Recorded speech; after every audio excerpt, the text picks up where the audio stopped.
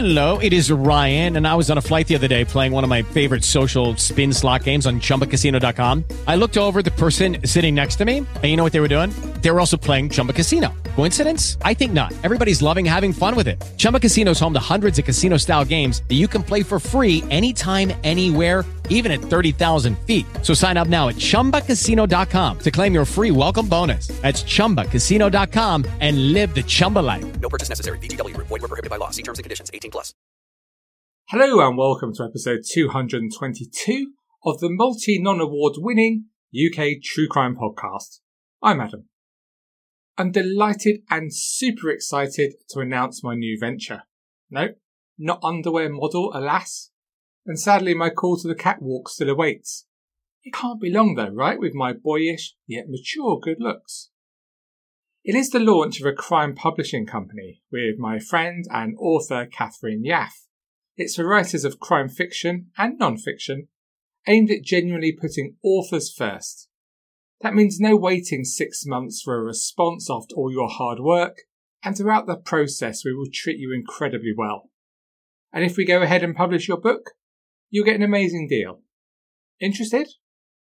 Whether you're an established author or still planning your first crime book, either fact or fiction, contact us today. Just head to crimepublishingnetwork.com, that's crimepublishingnetwork.com, to find out all the information. Or if you want to talk to me about it, just catch me via any of the usual social media channels. Today's story is from the true home of world football, Leeds. It is, I'm afraid, another shocking case of the theme we hear so much on this show, the consequences of just being in the wrong place at the wrong time. Before we start, as always, a huge thank you to all my supporters on Patreon, but especially those new members of this most exclusive club. That's Kira Barnes-Quinn, Ollie Sullivan, Lucy Hutt, Adam Busby, Nick Rogers, Lila Huntingdale, Winter Bittle, Tanya Matheson and Hannah Smith. Thank you all so much for your support, which is much appreciated. Remember to send me your mailing address so I can post you some welcome goodies, and the competition for your free ticket to True Crime Live in Birmingham in October runs until the end of the month. Just join us at patreon.com/UKTrueCrime. This episode is brought to you by Best Fiends. Have you played Best Fiends yet? Let me tell you all about it. It's the game that everyone is talking about. Trust me, it's not like your normal mobile puzzle game. It's great fun as it challenges my brain with fun puzzle levels, but it's also a casual game, which means I can play it just for short periods whenever I have some free time, which really works for me. And it's also something I can do for fun with friends and family. During these times of lockdown, when it's hard to spend time with those we'd like to be spending time with, Best Fiends is a great way to have fun with my friends and family, even if we can't meet face to face. And even better for me living in a rural location is that I don't need the internet to play the game. The game, though it's made for adults, it's bright and it's colourful and it's fun, with lots of cute characters you collect along the way. The game always feels fresh. You'll never get bored as there's new in-game challenges all the time and new events every month. Engage your brain with fun puzzles and collect tons of cute characters. Trust me, with over 100 million downloads, this 5-star rated mobile puzzle game is a must-play. Download Best Fiends free on the Apple App Store or Google Play. That's friends without the R. Best Fiends. Let's set some context and play our much anticipated Nowhere Guess the Month and Year game. Top of the UK and US charts this week was See You Again by Wiz Khalifa and Charlie Puth. Is that how you pronounce it? In the Australian album charts, the top spot was held by Kendrick the Llama with To Pimp a Butterfly. I'm a huge fan, obvs. In the news this month, a boat carrying 850 migrants was shipwrecked in the Mediterranean between Italy and Libya, with only 27 people rescued. A devastating 7.8 magnitude earthquake hit near beautiful Kathmandu in Nepal, killing over 8,000 people and leaving over 100,000 homeless. And in UK true crime news, former Oxfordshire nurse Andrew Hutchinson was jailed for 18 years for rape, sexual assault and voyeurism involving unconscious women between 2011 and 2013, 2 of which took place at John Radcliffe Hospital in Oxford. It's the stuff of your worst nightmares, that is, isn't it? Did you guess the month and year? It was April 2015. So let's get on with today's story. The night of the 15th of April 2015 was just like any other Saturday night in Leeds city centre before lockdown. It was bustling, with a whole mix of people descending on the city. There were locals, visitors, and loads of students all out having a great time. One man who was out that night was 20-year-old Billy Mankelow. Originally from Kent, he had moved to West Yorkshire to study social sciences at the University of Leeds. He had deferred his studies for a year following the death of his mum.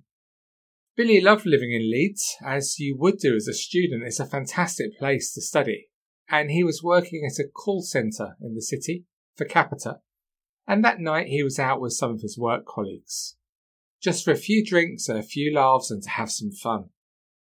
Billy was very comfortable with his sexuality. He had a 3-year-old child from a previous relationship, but he was also attracted to men. That night, the group he was with ended up at the popular Viaduct Show Bar in the centre of the city. It's a fun night there, but particularly popular with the LGBT community in Leeds and the much wider local area. As the night got into full swing, the show bar was full of fun and laughter and even a little romance. Billy got chatting to a tall and handsome older man in the club who worked there collecting glasses. This was 30-year-old Richard Danter, a gay man with a partner, but known to staff as someone who lived a promiscuous lifestyle, and he often met younger men at the venue and left with them. Soon after they got chatting, Richard and Billy were dancing, and then they were kissing on the dance floor. When Richard suggested they went somewhere a little quieter, Billy was more than happy to go with him. Just a short walk away from the Viaduct Show Bar is an area of railway arches, known locally as the Dark Arches. Owned by Network Rail, they're a network of 8 unlined brick arches beneath the station in Leeds, and the River Aire runs beneath and through the site. It is, so I'm told, well used for sexual experiences, and this was the plan here. Staff at the viaduct saw the 2 heading off towards the arches, but once they were there, something went terribly wrong, and Danter savagely attacked Billy in a short but brutal assault where he kicked and punched him over 20 times. Just 20 minutes after leaving the bar, a clearly distressed Danter returned alone and confided to colleagues that he thought he might have killed someone. He had a very quick drink there before leaving again, saying that he was going to deal with the matter himself. It was now approaching 3:15 a.m, and although many people had gone home at the end of their nights, there were still people milling around the city centre. Danter hurried back to the Dark Arches, where he'd brutally attacked Billy, and he tried to cover his tracks. He found Billy just where he'd left him, topless and bleeding heavily from the head, but he was just about alive. Rather than making any effort at all to help Billy, who desperately needed medical attention, Danter instead stole his phone, passport, and other ID in the hope that people wouldn't be able to identify him. He then tried to drag the unconscious Billy by the legs into a much darker part so that he couldn't be seen by anyone walking past. As he did so, Danter was spotted by passers-by. As they shouted, he realised he'd been spotted and he immediately ran away from the scene. The passers-by came closer and located Billy and immediately called 999, staying with the unconscious young man until the paramedics arrived. To give you an idea of the state that Danter had left Billy in, when the paramedics were at the scene, Billy's face was so badly swollen that they could not examine his pupils or tell what his ethnic origin was. The surgeon who looked after Billy told colleagues that he'd never before seen such trauma that was completely focused on the head and facial areas. Billy had suffered severe brain swelling and he needed emergency surgery. But his injuries were really severe and worryingly his condition failed to improve. His dad and grandma travelled from his hometown in Kent the next day to positively ID him. It was incredibly distressing for them as they barely recognised Billy because his injuries were so severe. Tragically, as he still hadn't regained consciousness, late on that Sunday afternoon, the day after the attack, his life support machine was switched off. The cause of death was given as severe head injuries. Billy Mankelow was just 20 years old when he died. His life of such promise ended way too early, and as well as his other friends and family, he left behind a 3-year-old child with no father. Billy was described by friends and workmates as a genuinely nice person who was quiet and reserved. After his death, his family released the following short statement. It said, "Billy loved life and had lots of friends. He was independent and motivated and went to study at Leeds University. Billy loved Leeds, a place where he made a life for himself and had lots of friends. Billy's family and friends are all distraught at the way Billy died, which was so senseless and unnecessary. Billy was simply out with friends, having a good time with his life ahead of him." A number of tributes were given from his old college, West Kent. This college was shocked not just by Billy's death, but 2 others in his year group died in the space of 2 weeks. They were killed in a car crash on April the 12th. If you look at Billy's time when he was younger, there's pictures of him in the local press, and also his Twitter is still active, and I found it really hard to read his tweets, which are just so full of life, including a tweet in February 2013 when he expressed his absolute delight at receiving an unconditional offer from Leeds University. Little could he have known that that was the place that he would lose his life. Detectives quickly arrested Danta at his home the next day. There were plenty of witnesses who'd seen him with Billy, and so he was easy to trace. By the time the police arrived, he had disposed of the bloody clothes he'd been wearing the night before. Danta had admitted to his boyfriend that he'd smashed Billy's head against the wall and had jumped up and down on his head as he lay on the ground. Detectives wondered just what would lead a man to carry out such violence, and when they looked at his criminal record, they quickly saw that he had a string of convictions, including indecent assaults, and in 1998, an attempted rape on an 18-year-old man with learning difficulties, for which he was sent to prison for 4 years. But this hadn't stopped Danta from offending. In 2009, he'd been sentenced to a further 40 months in prison for another attack. It all sounds very familiar. He'd met his younger student victim in a pub. They started chatting and the 2 men got on well. The student had been drinking heavily, but Danta persuaded him to head off somewhere quieter for some sexual activity. They left the pub together, but as the student began to sober up, he tried to push Danta away from him. But Danta's a decent-sized unit, and the student struggled to do so. The mood quickly changed as Danta became increasingly aggressive, then grabbed the man by his throat and told him he would not get hurt if he did exactly as Danta told him. He told the terrified student he had a knife, and he threw the man against the wall, demanding he gave him money. The student was now sobbing as he gave Danta all the money he had on him, just £10. Danta by now was in a complete rage, and he said this wasn't enough, and told the man they would need to go to a cash machine, and he grabbed him by the arm and led him down Lower Briggate in the centre of Leeds. Luckily, the student managed to break free and ran to get help. 25-year-old Danta was quickly arrested, but he wasn't able to say much as his memory of events was vague because he had drunk 20 bottles of vodka mix and some shorts that night. At the trial for that offence, his QC accepted that his client had a bit of a, I quote, colossal drink problem. Danta told the court he'd woken up the following morning with the money and was shocked by his own actions. Danta was originally from Monmouth in Wales, but he saw Leeds as his home, living just outside the city centre in Armley. And when he was freed, he returned back to Leeds, where he would later kill Billy.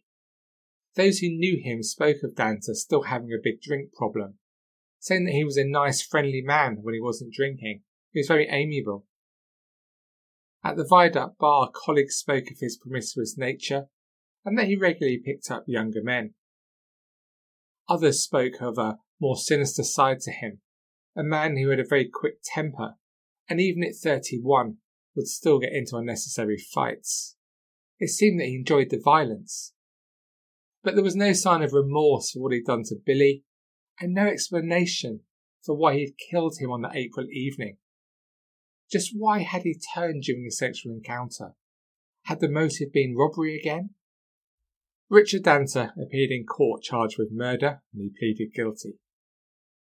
The court heard some distressing details, such as that following the attack, Danter had shown no regard at all for helping Billy. He'd even removed his mobile phone, although it's unclear in his state whether Billy would have been able to use it. Danter was absent for most of the hearing. He returned for sentencing, handcuffed to a prison officer, while another watched over him. Sentencing him to life in prison, the Recorder of Leeds, Peter Collier QC, told Danter, "Whatever took place, there is no doubt that you subjected him to an unspeakable degree of violence." The surgeon who dealt with him said he'd never before seen such trauma that was completely focused on the head and facial areas. "I do not accept that you didn't know he was still alive. You abandoned him there under those dark arches. You went back, you bent down to move him. Others who found him subsequently had no difficulty in immediately realising that he was still alive. You admitted to a friend of yours you had jumped up and down on his head and face. He did not die immediately. You left him where you had assaulted him, helpless and dying, and you went back to the nightclub. You removed and disposed of his phone. Whether or not he would have been capable of calling for help, I can never know. I do know that you did not call for help for him. Later you went back and you moved the body further into the arches, no doubt intending to make it more unlikely he would ever be discovered." The detective leading the investigation said that Billy, an innocent, caring and popular young man, died as a result of serious head injuries received during a sustained and what we believe to be totally unprovoked attack. His death is such a tragic waste of a young life, a life taken by a violent, evil and dangerous man who has a history of previous convictions for violence and sexual offences, who is now where he belongs, behind bars. So what do you make of what we've heard today? I've started writing this story so many times over the last couple of years, but I've stopped on each occasion due to the lack of information I was able to find about the story. But it still felt important to me that Billy's story was told more widely. After all, he was just a nice guy, living his best life with plans for the future, who happened to cross paths with a man like Danter on that one Saturday night. All the what-ifs about if the group had gone to another bar or arrived earlier, arrived later, it's just so unfair, isn't it? But unfortunately, as we hear so often on this podcast, it is in these fleeting moments when the decisions that we make, although they appear so everyday to us, can affect our lives and those of our families forever. And if it hadn't been Billy, I'd suggest that a man like Danter, it would soon have been someone else with his vicious temper. I try not to think of Danter at all, but when I do, I just think a total lack of respect. The attack on Billy was obviously bad enough, but then he did all he could to cover his tracks rather than offer help once his temper had subsided. And even at court, he couldn't be bothered to attend through most of his hearing.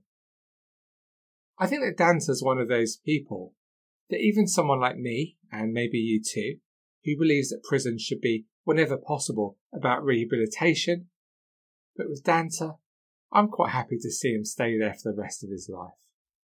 Thank you for listening to this episode of the UK True Crime Podcast. Please head to the Facebook group to discuss this story or any aspect of UK True Crime. Don't forget to go to crimepublishingnetwork.com, submit your idea for your fantastic crime book, and to support the show, catch loads of bonus episodes and see other exclusive content as well as enter the competition for the free ticket to True Crime Live in Birmingham in October, which ends at the end of this month, please just head to patreon.com/UKTrueCrime. So that is all from me for this week. Thank you for joining me on the 37th most popular UK True Crime podcast. I know there are lots of demands on your time, so I do appreciate it, I really do. Or as a particularly annoying work colleague says, appreciate it. Good to be perfect, right? So on that pedantic bombshell, it's that time in the show that we all dread. Yep, that really is all. So until we speak next week, please do take it easy. And most of all, even in the snow, stay classy.